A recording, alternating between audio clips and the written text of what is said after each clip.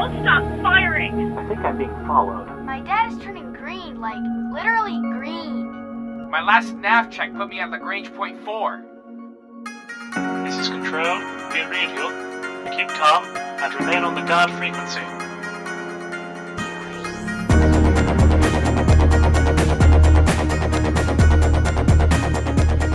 Greetings, Sits and Sibs. You're tuned to the guard frequency. As all good pilots know, when you're out in the deep black, you want to keep one ear on the guard. This is episode 80 and was recorded July 17th and made available for download July 21st at guardfrequency.com. I'm Tony. I'm Lennon. And I'm Jeff.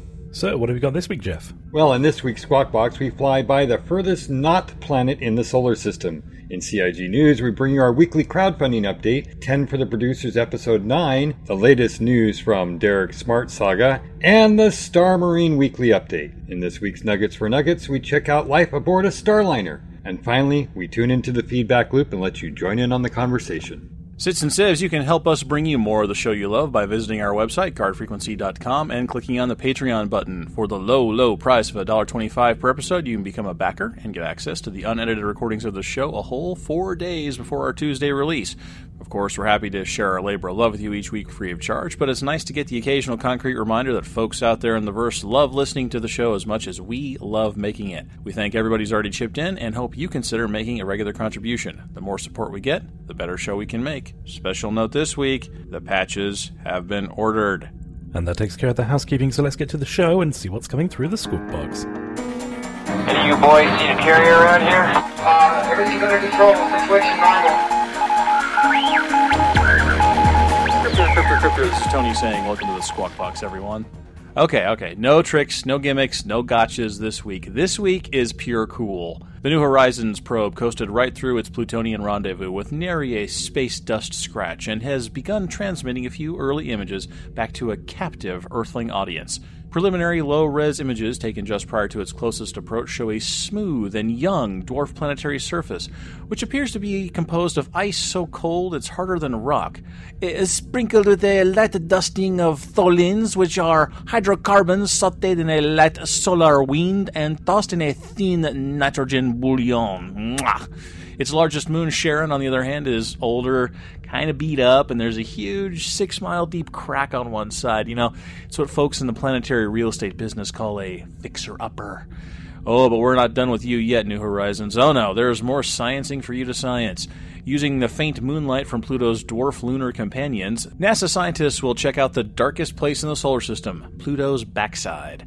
And using the faint sunlight of the sun, the probe will look for the telltale occlusion of potential ring systems. And God Almighty and the United States Congress willing, the mission will be extended until 2019 for a flyby of an additional Kuiper Belt object. If all goes perfectly, scientists will continue to receive signals from the probe until 2030 or so.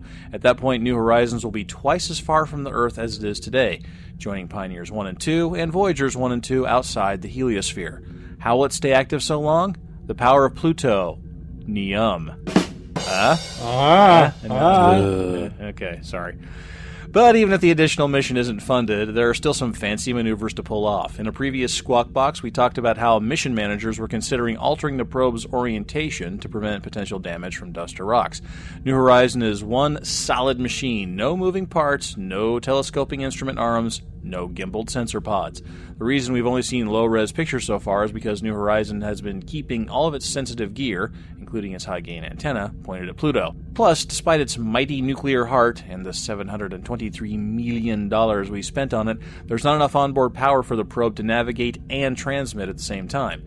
It's taken short breaks from observation to check in and send bursts of data back just in case it does plow into a space rock. But in order for us to get back all those deep space paparazzi shots, flight controllers will have to induce a lateral spin to keep New Horizons stable as it flies uncontrolled into the deep black. Then, my friends, it will take about a year for the probe to transmit its data back to Earth at a mind-boggling 2,000 bits per second. That's about 8.7 Jeffs in the metric system. That was a little joke about your bandwidth problems. I know.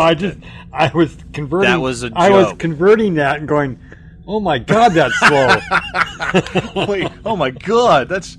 Wow, that's terrible. Apparently there's gigabytes, it's got to be gigabytes of data if it's going to take a year. If it's 2,000 bits per second, okay, now I have to do this now. Okay, 2,000 bits per second. This is probably not good radio, but now I'm curious just how much data it's going to send back. So it's 2,000 bits divided by 8 bits in a byte. That's 250 bytes times 60 seconds in a minute times 60 minutes in an hour times 24 hours in a day times 365 days. That's 7.884 times 10 to the 9th bytes. That's giga, right? 9 is giga? Right. Yeah. So, yes, 7.8 gigabytes. That's a lot of pictures. I don't even know if I have that many pictures on my computer. Do you know what the resolution of the camera is as well? I'm just wondering if we can figure out how many pictures. I don't think that's just pictures. I think that's spectral analysis, Right, and other data, because they're not looking at Pluto with just a camera lens. They're looking at it with spectral analysis and infrared and all that other stuff. Yeah, there's like 5 to 7 instruments on there. Yeah, exactly. Good point. So, not all of it's pictures, but probably most of it. And of course, they found a giant heart on the side of it. Yes. It's Pluto saying, I love you, Earth, for sending us a probe. Where's it going? Oh my god! But unfortunately, you're not a planet anymore, so nobody cares. No, nobody at all. Except everybody does. Don't let them know. Don't let Pluto know we care. Oh, it's far enough away. They won't find out that we're admirers from afar. Have you read, seen, or heard something you think might be interesting to other citizens or civilians? Send an email to squawk@guardfrequency.com. Now let's check out some CIG news. Speed 175, Port Bay, hands on approach, trigger screen, call the ball. Don't get technical with me. Our crowdfunding update for July 17, 2015, 85,102,000, up about 140,000 from last week. Star Citizens now number 925,000, up about 3,000. And the UE has, I would like to use the word swelled, but this doesn't even qualify as swelling. We've got another 2,000 ships up to 733,000 vessels. A new episode of 10 for the Producers was released this week, in which Darian Vorlik and Eric Chiron Davis tackled 10 questions sent in from the subscribers. This week, the subscribers didn't hold back, and for the most part, the producers were not shy about giving some straight answers. As always, there's some great info in these, and we highly encourage you to check them out. But we wanted to talk to you about some of our favorite points. Firstly, Citizen X Todd Man X asks, why was the decision made to merge Star Marine and Arena Commander so early in the build? Couldn't we have kept them as separate modules? And Darian replies that essentially the longer you continue building two separate products, the harder it is to merge them together later. If one branch develops unique features, it can be hard to integrate without introducing new bugs. Well, here's the flip side of that, though, is that they've given away their biggest advantage in parallel development, not hindering one branch that's having trouble by making other branches wait for them to get their stuff together. Remember that this is a game being built in progress and we're just alpha testers. We're more their guest than their customer right now. No, you make a good point. I think this is the tension. I mean, I think this is the argument, and they probably had a version of this discussion when they decided to do it. And it's do we merge it now and reduce the chance of bugs cropping up in the build later on? Or do we wait and do iterative releases on the separate modules as we are able to, and then wait until it's actually time to put them all together? The future will tell which one, if maybe this was not such a wise decision. I think in the moment, maybe people are wishing they hadn't done it. I think strategically, it was probably a bad idea. I think they probably should have gone with the strength of parallel processes and then waited till later on till all the bits were working together. Wait till they had 4 or 5 planetary environments ready to go. Wait till they had all the animations hooked up in Star Marine. Wait till they had Arena Commander flight controls and physics where they wanted them. And then when the generic Instant Manager actually worked, put them together. And yeah, there might have been more bugs and more difficulties trying to get the platforms to merge.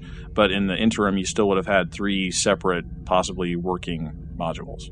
Lennon? Honestly, I completely agree with you, and it's not often I say that, so I decided to shut up instead. I think there's good arguments both ways. I mean, certainly, but the fact of the matter. But look at it from their standpoint, and not from us sitting in our chairs wishing that we had the game to play. No, I agree with Jeff. No, hang on. I'm going to bring it back. The problem is that the unique crowdfunding environment that they're in, we are stakeholders of a different type.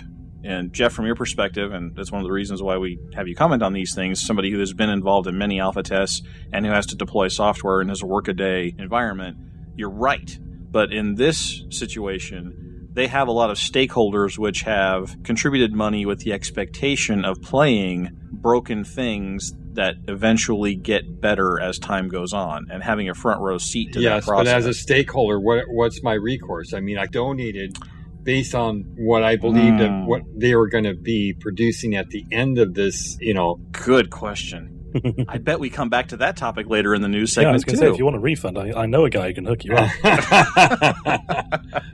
And following on from that, Citizen Buyakasha asks if the near-constant iterations and updates to Arena Commander and in the future Star Marine actually helps with the overall progress of the project or hinders it, i.e. if they didn't have to plan to release playable builds, would the game be further along in production? And Eric lets us know that actually they benefit a lot from the things that come up during making a playable build, and that the feedback from the live players definitely helps.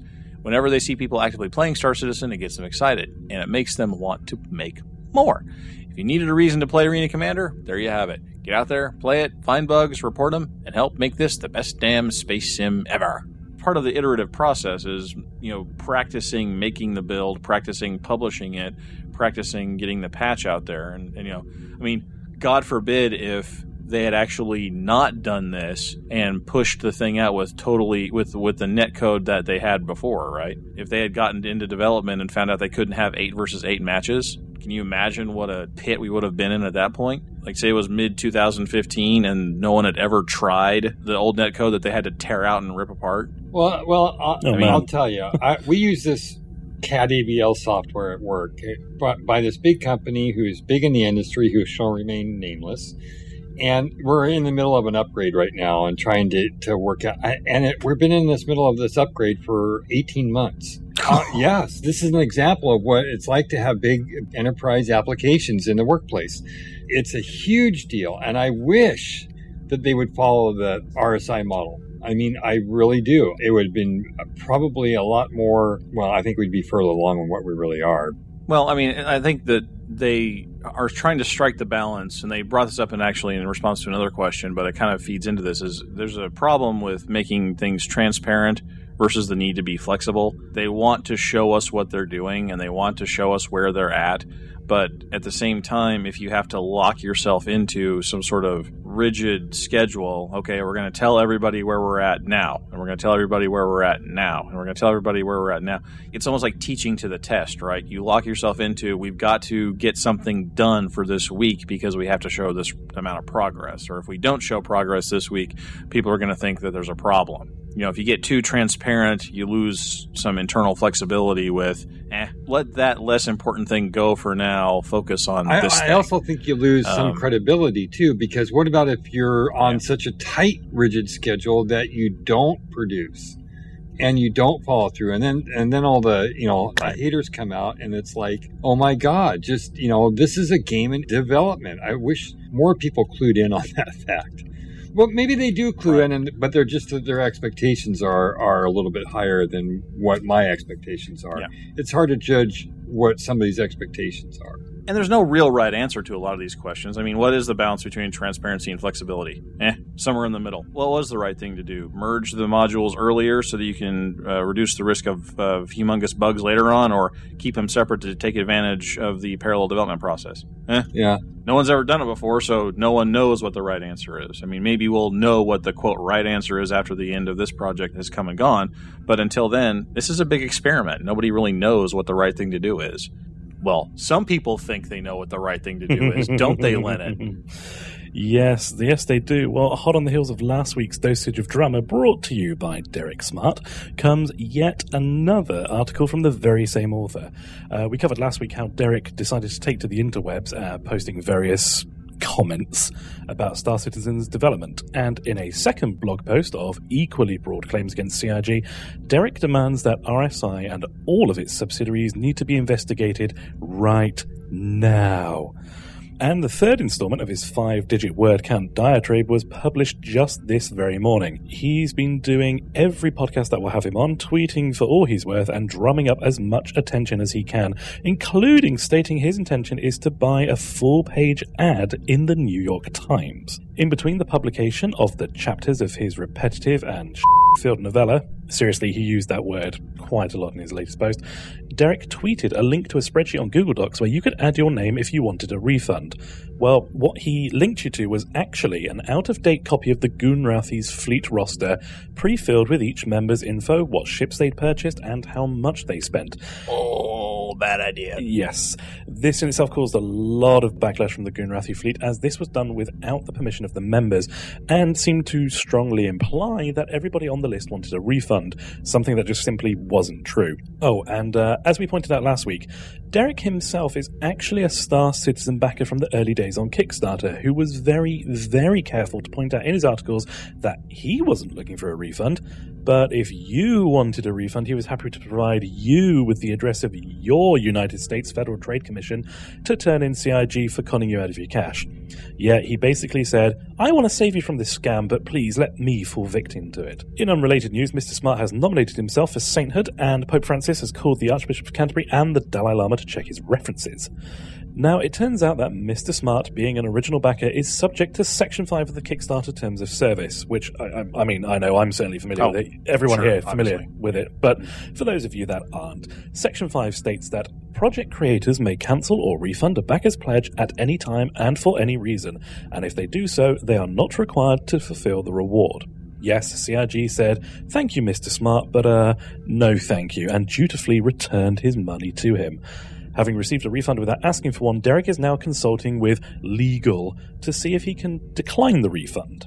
Yeah. In fact, as of the morning this show was recorded, he has committed to escrowing up to $1 million of his own money towards getting CIG to fully disclose its entire financial history, from private jet flights to office space rental contracts. And failing that, he sent CIG a direct warning. He's got them right where he wants them, because Ben's post clarifying why Derek was unilaterally refunded, which was apparently also circulated to any media who asked CIG to comment, to Derek, that constitutes defamation.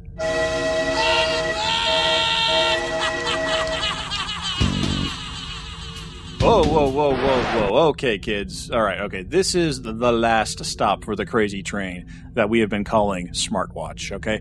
Unless and until he actually hires a real attorney to file an actual lawsuit. Here's his parting shot at CIG from his last article. Quote, and while you're pacing the room, this is directed to CIG, ponder the fact that I reside in Florida. These are our defamation laws and guidelines, which he helpfully links to. And Florida recognizes the substantial truth protection, which he also helpfully links to. Read that last link very carefully.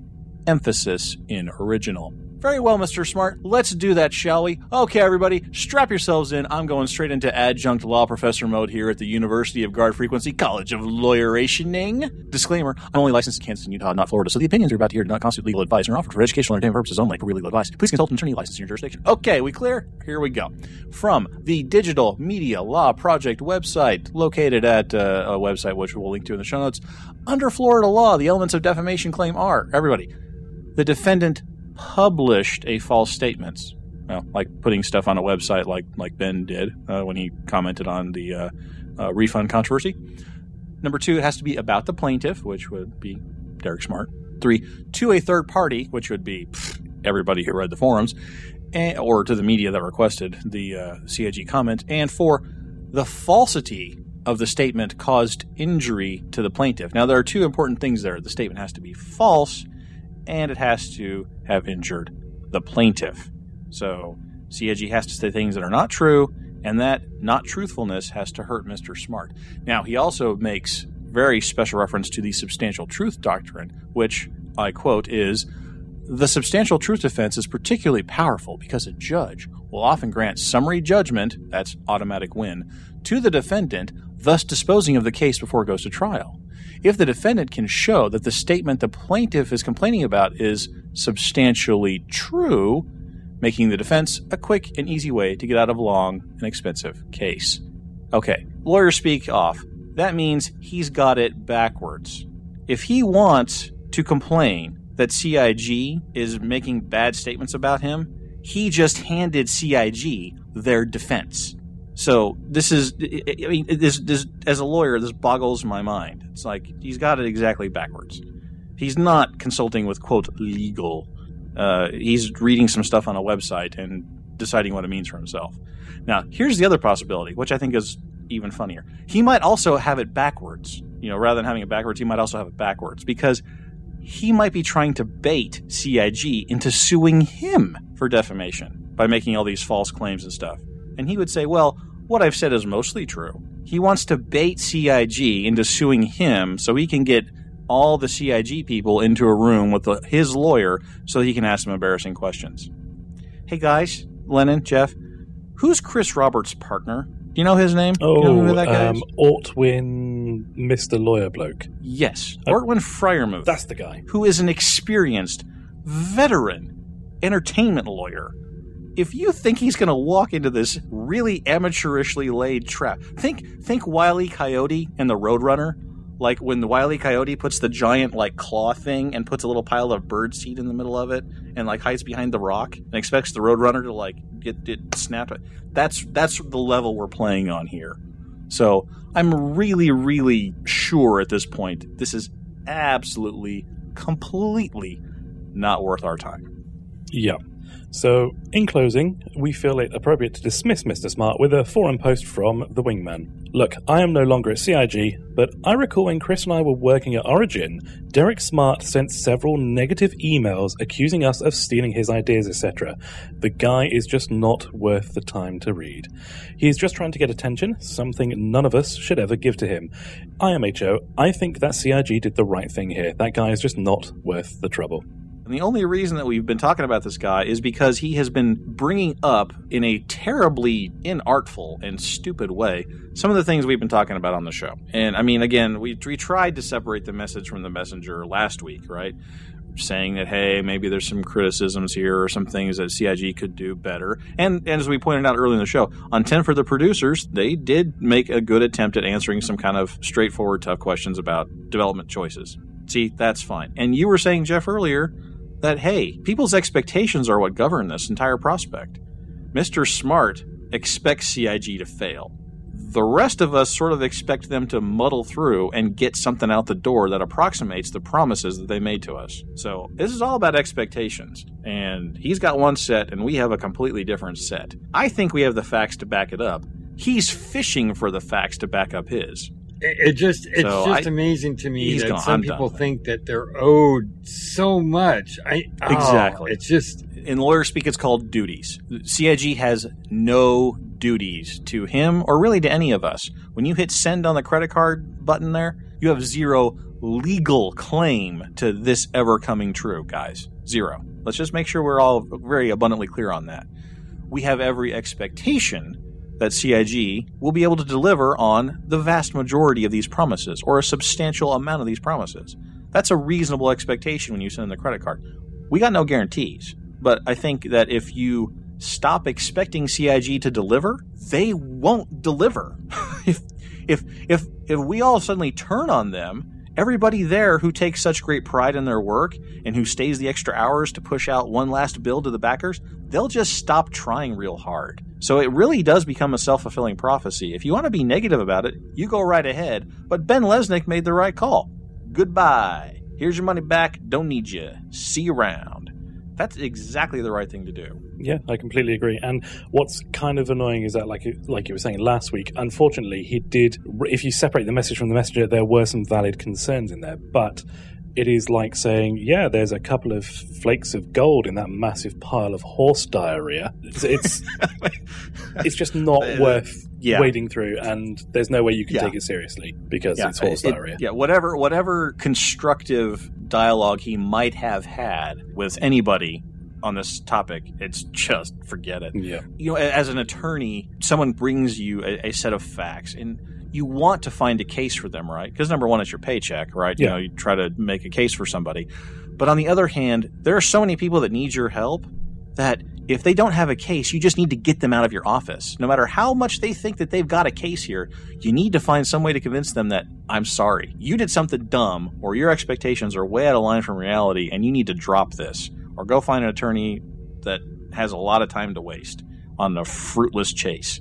It's Friday, and it means that's another Star Marine update. We here at Guard Frequency look forward to the end of this weekly segment, and we look forward to changing the name of another weekly segment. But until then, we recommend you check out this article linked to our show notes. Some of the highlights from this post include animations galore, jukes, cover, holstering, drawing, ducking, breathing, shooting, and getting shot. The winner of the gun sight poll, the Ghost Sight, will be the standard for the ATT-4 rifle. And more animations, clipping, climbing, crouching, changing weapons, running, springing, and death. And finally, the blockers. We called them out last week on the show, and apparently the forums noticed as well. This week, CIG fessed up with, quote, netcode issues. For the last couple of weeks, I have read backer comments that we've been glossing over them. It's true, I was, but only because they're difficult to drill down to. What we're seeing in the playtest are issues deploying gadgets, firing at targets that weren't where you would expect, and other issues that can look like high latency situations, even with solid connection to the server. Issues like this can and will exacerbate other smaller issues that on their own may not feel like a big problem. The netcode is improving. Wait till you see 16-player Arena Commander matches in 1.1.5, but there's still certainly work left to be done. And from earlier in the report, we're continuing to investigate a cause for issues with player prediction that are currently resulting in teleporting and hits not syncing up between clients properly. I am so glad that they're going to start drilling into this. And yeah, it's tough to probably translate this into English for, people like me, but kudos and hats off to them for making a first attempt. Probably they didn't want to, because it sounds to me like there's a problem here. I'm not a computer guy. Arena Commander is smooth like butter, right? He says he wants you to try out the 8 versus 8 on Arena Commander. But Star Marine is bottlenecking, I guess, for lack of a better word. It looks like high latency, but it isn't. I'm not a computer guy, but if it's not the network, it's got to be what? I reckon it's probably too many moving parts. Like too many moving parts. Yeah, if they've got, for example, all the skeletal animations, the stop, the starts, the different motion states, they're trying to render bullets, whereas most things like CryEngine will not actually render a bullet, but will try and predict a path based on ricocheting, and you shoot the gun, it takes out A, B, and C. They are actually trying to render it along the path. They're just going above and beyond what anything else out there can do. So I reckon it's probably too many moving parts causing too much of a strain on the system, which is resulting in system-based lag as opposed to network-based lag. I believe from what I saw from the some of the builds and some of the talk about and updates from Star Marine, there is probably 3 to 4 times as many objects that have to be interacted with in the Star Marine in the first-person version as there is in space. Meaning that the tablet on the table gets shot or knocked over and falls to the ground. Yep. And the chairs, the chairs are movable, and there's just so much in there that it's causing a bottleneck in the code. Also, bear in mind that it's not just that they've got to do this for the traditional sort of states with the built-in physics engine, but at any time the gravity can be switched off on a map. So not only does that object have to know when it gets hit, if gravity's on, do it this way, it has to know if this gets hit and gravity is off, then actually I've got to go this direction, and then I've got to bounce off of here and ricochet. And it's just, there's literally so many moving parts, many components, like Jeff was saying. I reckon it's causing system-based lag. This is what I've been sort of talking about. Like, this may be a little too ambitious, and maybe it might be smarter to scale it back a notch. Okay, so now it's time for news we didn't use.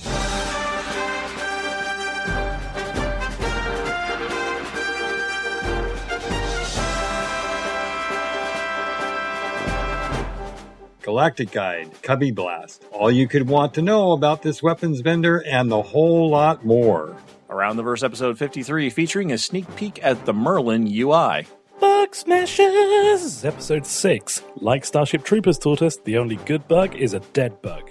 OP.net, Due Diligence, top tips for avoiding shady contracts. Meet the CIG Devs, episode 34, featuring Adam Weiser, associate writer for CIG. And you can now test drive the entire Origin JohnWorks 300 series lineup in Arena Commander.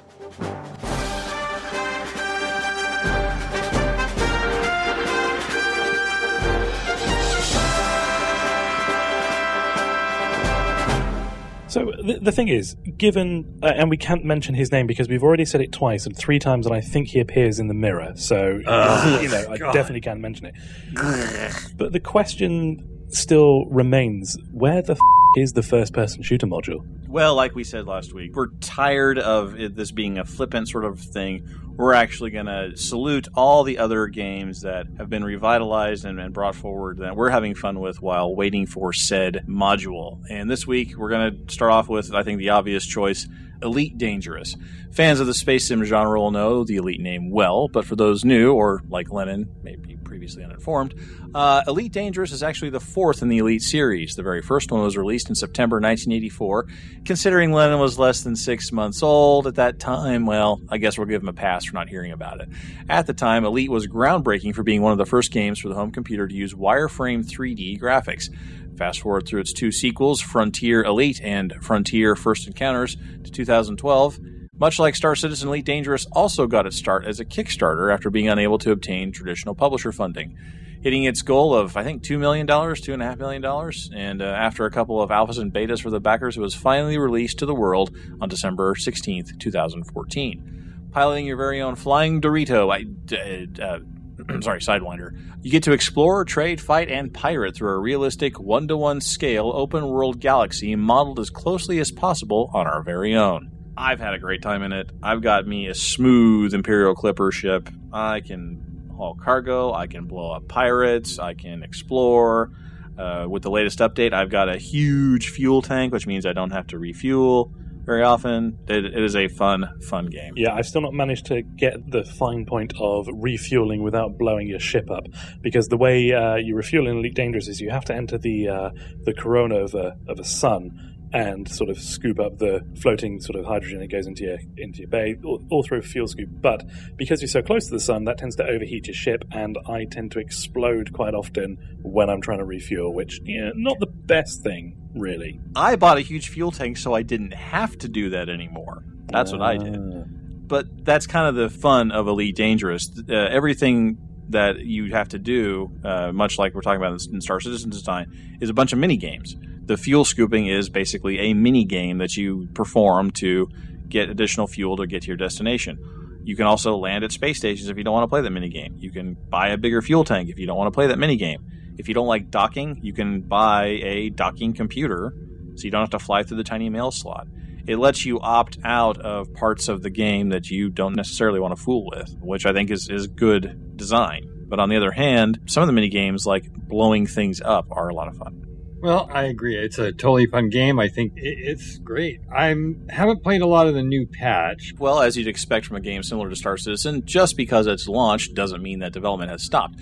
Since release, Elite has seen some major updates, with its most recent update, Power Play, allowing you to get involved in interstellar politics as you pledge your allegiance and work hard to earn your faction reputation, and ultimately, territory. And they're not stopping there. Although there's no official roadmap, future updates are rumored to include seamless planetary landing and an entire first-person perspective, including EVA and multi-crew ships. Sound familiar? Well, Elite has done one thing that Star Citizen has yet to do. If you're the sort of gamer that prefers consoles, you can now join in the fun, as Elite is currently available for preview on the Xbox Game Preview Program. Console. Console. But I will stick my hand up and say that actually, even though I play it on the PC, I found the control pad, the Xbox control pad, to be the best interface for it so far. And I know you're all going to be like, oh, well, I use like a trackball and a loaf of bread, or whatever it is you use over there. But I've got to give the controller a shot. It's good. Elite Dangerous made me go out to buy a joystick. I've got a Cytec X52 Pro now, and it is super fun. It is a humongous blast playing Elite Dangerous with a joystick and throttle. It's fantastic. Highly recommend. Well, one cool thing about Elite, though, is that they have tried really hard to map the galaxy correctly. Like, they take as much scientific data as they can, like the density of brown dwarf stars. They've used that to model the galaxy, and the position and location and luminosity of known stars in the night sky. They've modeled that accurately. Pluto, with the New Horizons stuff, they took a guess from the Hubble data and modeled a planetary surface for Pluto based on Hubble. And then we got the New Horizon data and the very preliminary stuff, and people were asking them, well, why don't you just go ahead and change your surface model? And they're like, oh no, we want to wait for the good stuff about a year from now so we can put the actual height measurements and radar data in there. So we have Pluto accurately mapped, so that eventually one day when you can get close to planetary surfaces in the game, you could like fly through that canyon on Sharon that we talked about in Squawk Box. So they're really trying to be as close to the real universe as they can. And that will bring us to this week's community question. What are your thoughts on combining Arena Commander and Star Marine? Should they have kept the development tracks separate, or was it time to put them on the same rail? Send an email to squawk@guardfrequency.com or post on our show thread over at robertspaceindustriescom. Now that we're all caught up with the latest news from around the burst, let's check out life aboard a Starliner in Nuggets for Nuggets. You have all flown before, but you're about to enter a whole new world, so pay attention. That means get on your feet, Nuggets!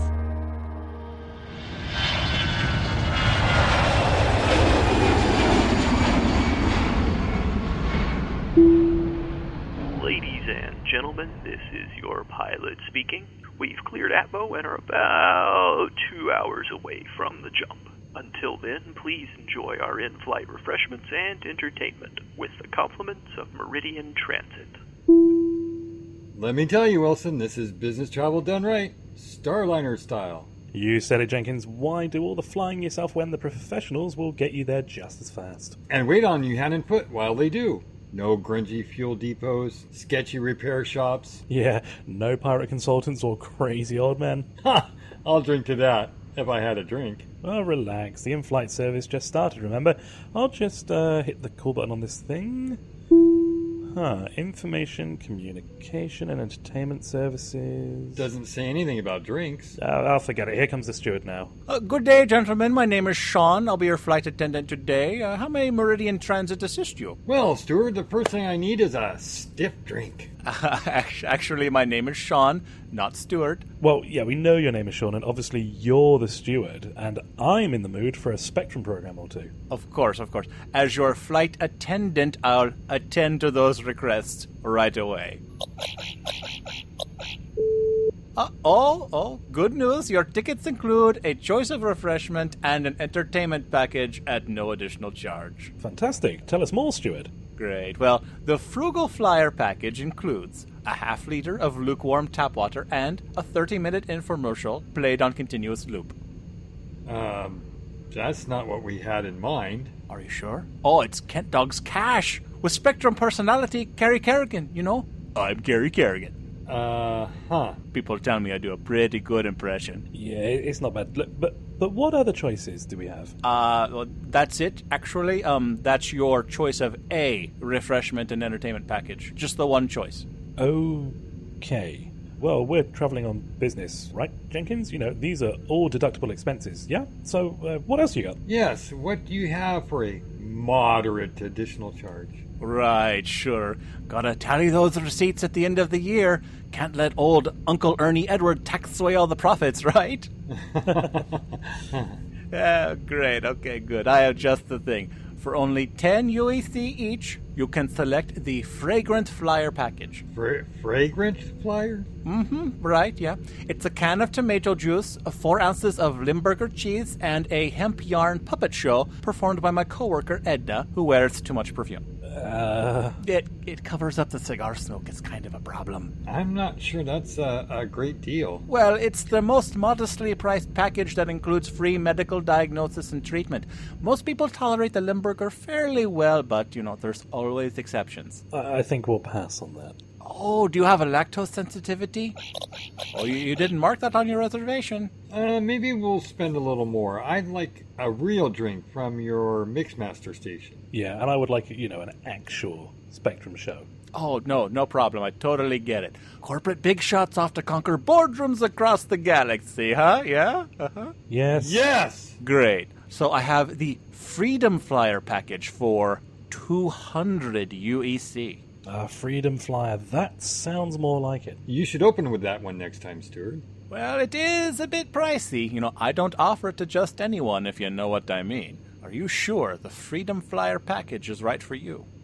What do we look like to you, Stuart? A couple of rubes that just bounced off the turnip truck? Look, buddy, we've heard about the legendary Meridian Transit in-flight service. All we want is for you to step it up and provide it. Oh, sure. I totally get it. And you've convinced me. This package is right for you. Just tell us what we get. All right. With the Freedom Flyer package, you get a nice hot cup of Shut the F*** Up and a front row seat to the motion picture sequel Stop Bothering the Flight Attendant 3, You Only Paid for Coach, starring you two ass clowns. And next time, try to be a little nicer when someone does their Carrie Kerrigan impression for you. And I'll be right back with your lukewarm tap water. Ladies and gentlemen, we're having some trouble with our ICES system, but we do have the most recent episode of Ken Dog's Cache on our backup drives, so sit back, relax, and enjoy. Welcome to the Dog's House, sponsored by Kent Dog's Cache, the leading wholesaler on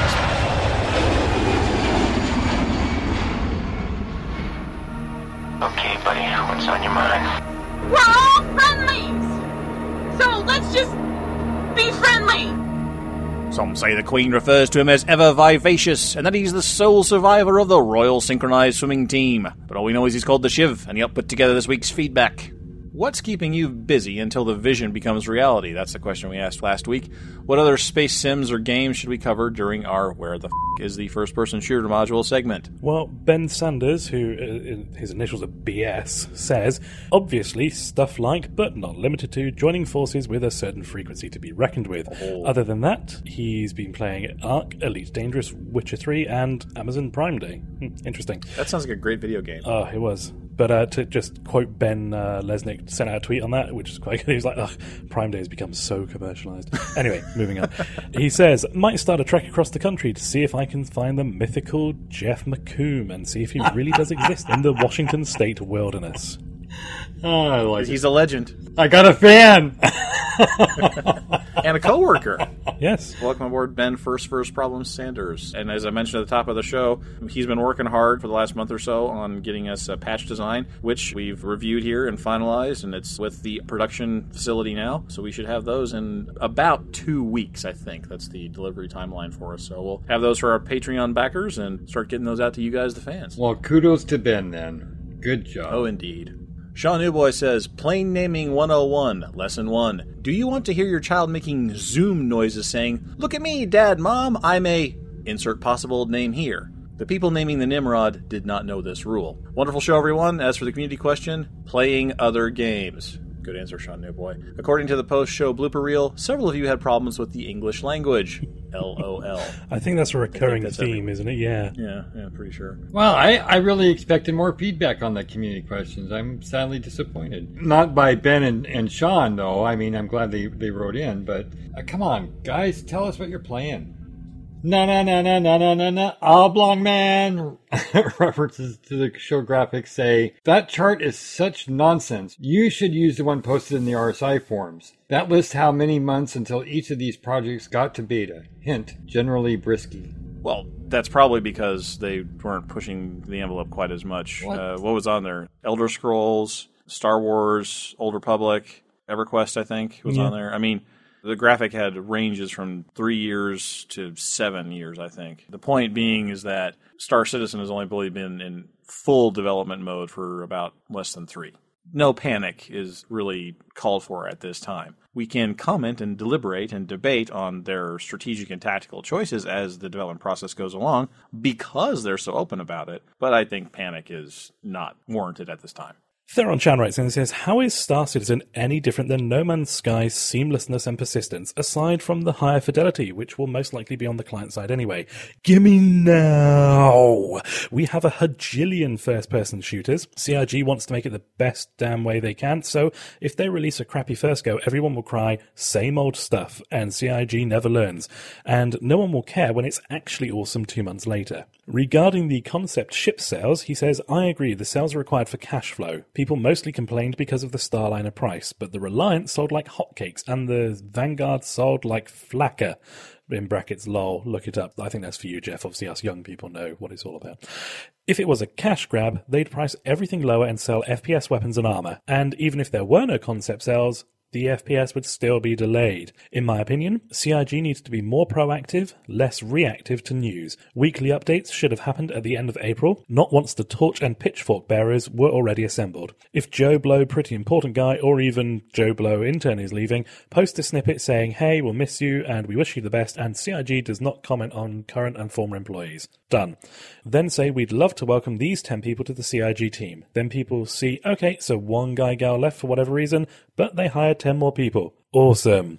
Don't let the tail wag the dog, but I have full faith we'll have the best damn space sim ever. That was actually a condensed version of a very thorough post by Theron Shan. Shiv boiled it down, and I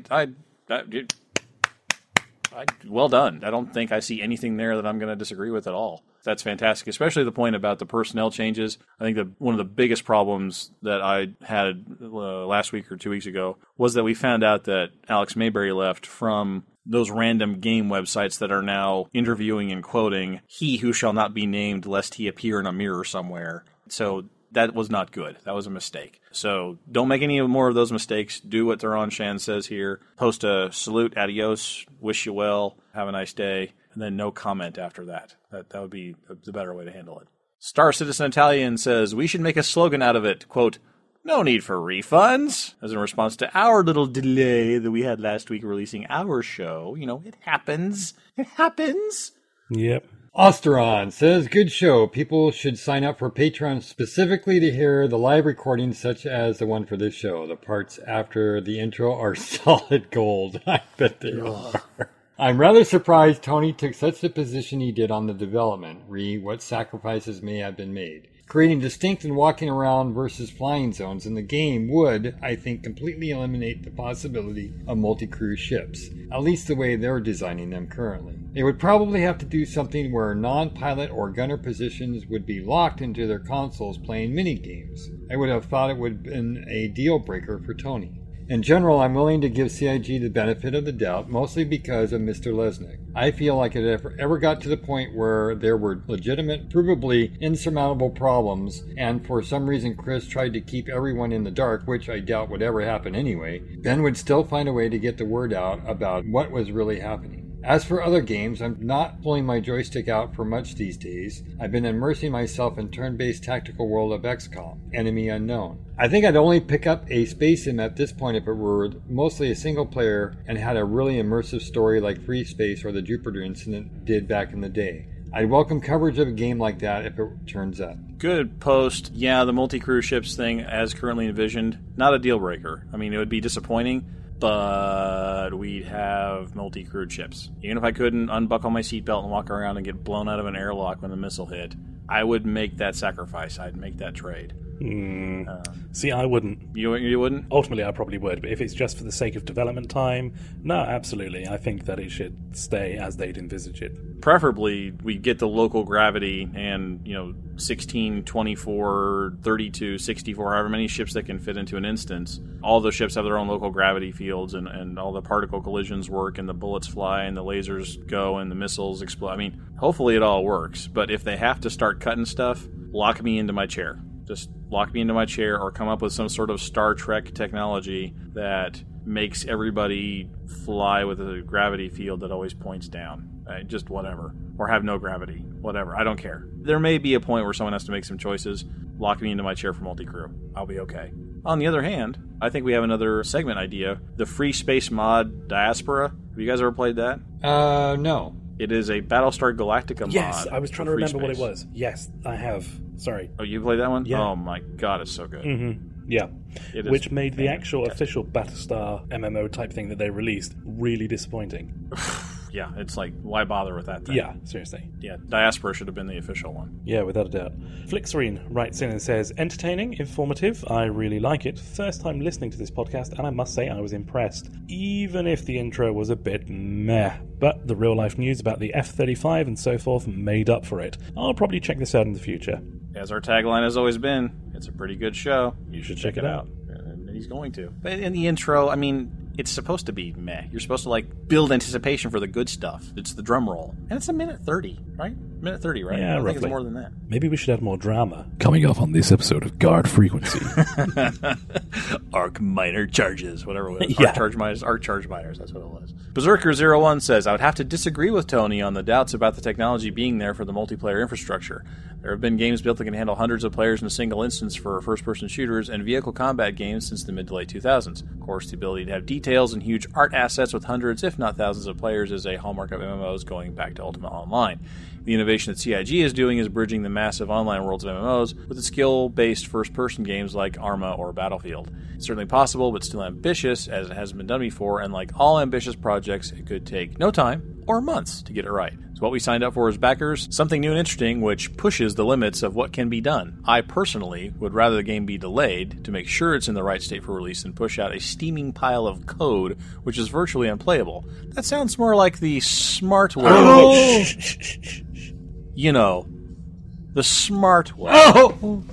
I didn't say the full name. Okay. I'm just reading the copy, and Okay. I actually edited it a little bit, so I didn't say the full name. And we don't know if that S was capitalized or not. Yeah. It just was the smart way to make a game. He's mostly right on, but I think that, as we discussed earlier, there's also the problem with... I think you can push the CPUs and your GPUs, and you can push the network. I think if you're pushing both, you're asking for trouble. And I think they're doing both, and so they're asking for trouble. Let's put it on the possibly to be discussed list of where can we cut some of the overhead to make a playable product. If the choice is between 3 more years of development to get to alpha complete or beta, maybe we cut the thing that takes 18 months and move the whole schedule up. Well, at that point I'd have to agree with you, because there were some comments in our show that said what we really backed was a space sim. Not a first-person shooter, but a space sim. And I would love to be able to get around, get outside, land planet side, walk around, but that's really not a first-person shooter. That's more like getting out and around our ships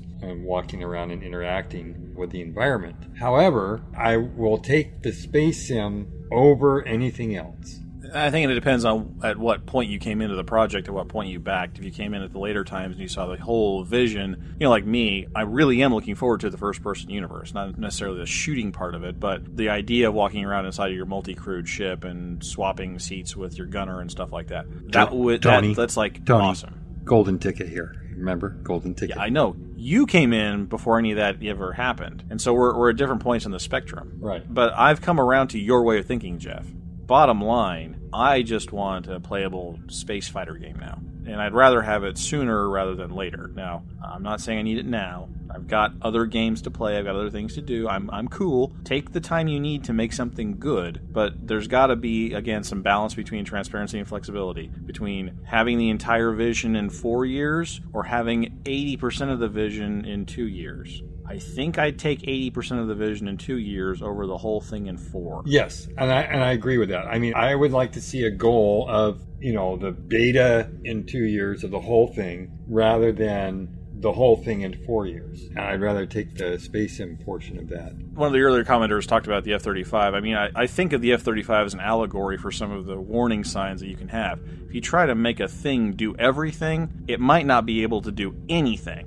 But if you make something like the F-15 we talked about last week, if you make something do one thing really well, and you engineer it really well, it can grow. It can take on things. When the F-15 was originally designed, the motto was, not a pound for air to ground. That was the motto of the design team. We're not going to waste a single thought or a single dollar or a single nut or bolt or rivet on dropping bombs on the ground. 20 years later, they came out with the F-15 Strike Eagle, which is like a really, really good air-to-ground plane. And the F-15 SA can do both. So I think that maybe take a page off of the F-15 side of things rather than the F-35 sort of things. Make it do one thing really good and then build on that. I'm not even too sure that they necessarily need to do that. Honestly, what I think would be really good is it generally comes down to frequency of release, in my opinion. It's like we go for ages without any sort of patch or any sort of update. So as we are all in alpha and we know everything's broken, what I would like to see is something not necessarily this strictly regimented, but something similar in the spirit of nightly builds. Because what we end up with is 1.1.5 will go on the PTU for 2 weeks, but by the time it's on the PTU. It's basically 90% there, and they're still, in my opinion, trying to make sure that we don't see the rough edges. A lot of software projects out there, they have this thing called nightly builds. Basically, at the end of the working day, they check their code in, they put it up online, and anybody who's of a technical mindset can download it, compile it, and run it, knowing full well that yes, they'll have the bleeding edge features, but that means you're going to get cut a bit. You know, they still have regular releases for those who want to play a polished, stable version, but, you know, for those of us who don't mind seeing the broken edges, why not let us see more of the in-development stuff? And the part that stings is that for a little while, that's what they had. Yeah. They had the PTU, and then they merged the branches. It's basically the same thing now, the PTU and the live release. You know, PTU just goes up there for last-minute bug catches, but if it went up there and there wasn't any bugs, it would just go straight. So, yeah, they're so close to doing it properly, and it comes back to, again, they're, in my opinion, trying to polish out as many kinks as possible before letting us play it. No, let us play it when it's half broken. Like you said, it's better to see surely 80% of a first-person shooter module than 100% of it. And maybe with their new patching system that goes a lot faster and is more efficient, maybe that's something they can finally realize. Maybe the old patching system just wasn't up to the task. Yeah. So, I mean, and maybe all these things are coming. We just have to be patient for a little while. Yeah. Well, our new Patreon this week is James B. And our winner is James B. The stars are aligned. The new Patreon is the winner. Thanks very much for your pledge. We'll put it to good use. And a reminder of this week's community question: what are your thoughts on combining Arena Commander and Star Marine modules? Should they have kept the development tracks separate, or were they right to put it all on one rail? Let us know your thoughts by sending an email to squawk@guardfrequency.com, or post on our show thread either at the Robert Space Industries fan site subforum or on our website guardfrequency.com. So how was the show? Did we manage to wait patiently until release, or should we be issued a refund without requesting one? Either way, let us know. Here are some ways you can get in touch with us. Check out our forum post at forums.robertspaceindustriescom. Leave a comment on this episode's show notes at guardfrequency.com. You can subscribe to feeds.guardfrequency.com, or just look us up on iTunes. You can hit us up on Twitter at GuardFreak, or leave a comment and like us on Facebook at facebook.com/GuardFreak. And if you're old school like us, shoot an email to squawk@guardfrequency.com. Your feedback's an important part of what we do, so take a minute. Tell us what's on your mind. And that brings us to the end of episode 80 of Guard Frequency. We'll be back with episode 81 on July 28th, so be sure to keep an eye out for our shows over at guardfrequency.com or the official Robert Space Industries fan site subforum. Please send us your feedback about the show. Aside from all the ways we just ran down, you can also use the contact form on our website. And all the details for all the ways you can get in touch with us can be found in the show notes. Do you like what we do? Do you want to come and help us make the best damn Space Sim podcast ever? If so, just send us a note to squawk@guardfrequency.com. And if you just can't get enough spaceship podcasting, why not check out our sister publication, Priority One? They cover Star Trek Online and the greatest Star Trek universe. Just head on over to PriorityOnePodcast.com. Are you looking for a friendly wingman or two? Check out our organization, Guard Frequency Response, at the official RSI website, robertspaceindustries.com/orgs/GuardFreak. And if you're not doing anything Friday nights, then you should join us live over at guardfrequency.com/live. We start recording around 11 p.m. Central. That's Saturdays at 5 a.m. GMT. We'd like to thank the entire community over at guardfrequency.com and the Priority One Network. Thanks to our community manager, Justin Chivalry Bean Lowmaster, our artist, Ben Sanders, and Simon Charlton Edwards. Our audio engineer is Michael Duncan. Thanks to our syndication partner, The Base, and special thanks to Ronald Jenkins for his permission to use his music in our show. Visit ronaldjenkins.com for more of his work. But above all, we especially want to thank you folks for tuning in. If no one's listening out there, the deep black gets pretty lonely. Reduce thrust. Time to 330, Carol 15. Squawk 7700. Stay on the guard.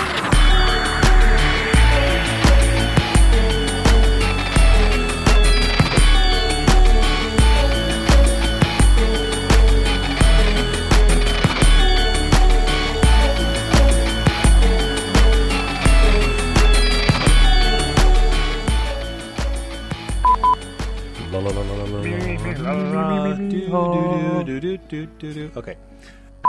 The probe will look for telltale occlusion of potential... God. The probe will look for... I tripped over the word the. Okay, that's how bad this is going to be this week. Oh, man. We're 6 minutes long, but like 3 minutes of it is going to be cut from... It's fine. On to General. Go, Jeff. Okay. Go, Jeff. And I love timing that exactly right. You know, it's like it's a skill I hone. Do you know that? Shut up. Just like stumbling over the word the. Takes practice. Seamlessness. Yeah, I know. It's That's right, Jeff. hey, at You least know it's a this correct 5-syllable action. word. Seamlessness, 3 syllables, whatever. It's another long one. Oh, I always get the long ones. Jeff gets all the hard to pronounce names, and I get the long ones. Something new and interesting was pushes. Something new and interesting with God. With? Hang on. And if you just can't get enough spaceship podcasting, then check out our sister product. Blah. Damn it, I updated the copy for Jeff, and now I stumble on it myself, and I know I could run with either, but whatever. Let's try this again. A new episode for 10 for the Producers was released this week in which... Hang on. A new episode of 10 for the Producers. Didn't I say that? And you said 4. Oh. Excuse me. You're excused. Go, Jeff. Jeff, go. Go, Jeff, go. Ah! God, you always do that. You know, I don't do this when you. I when know. you That's why it's funny. That's why it's funny. A new episode of 10 for.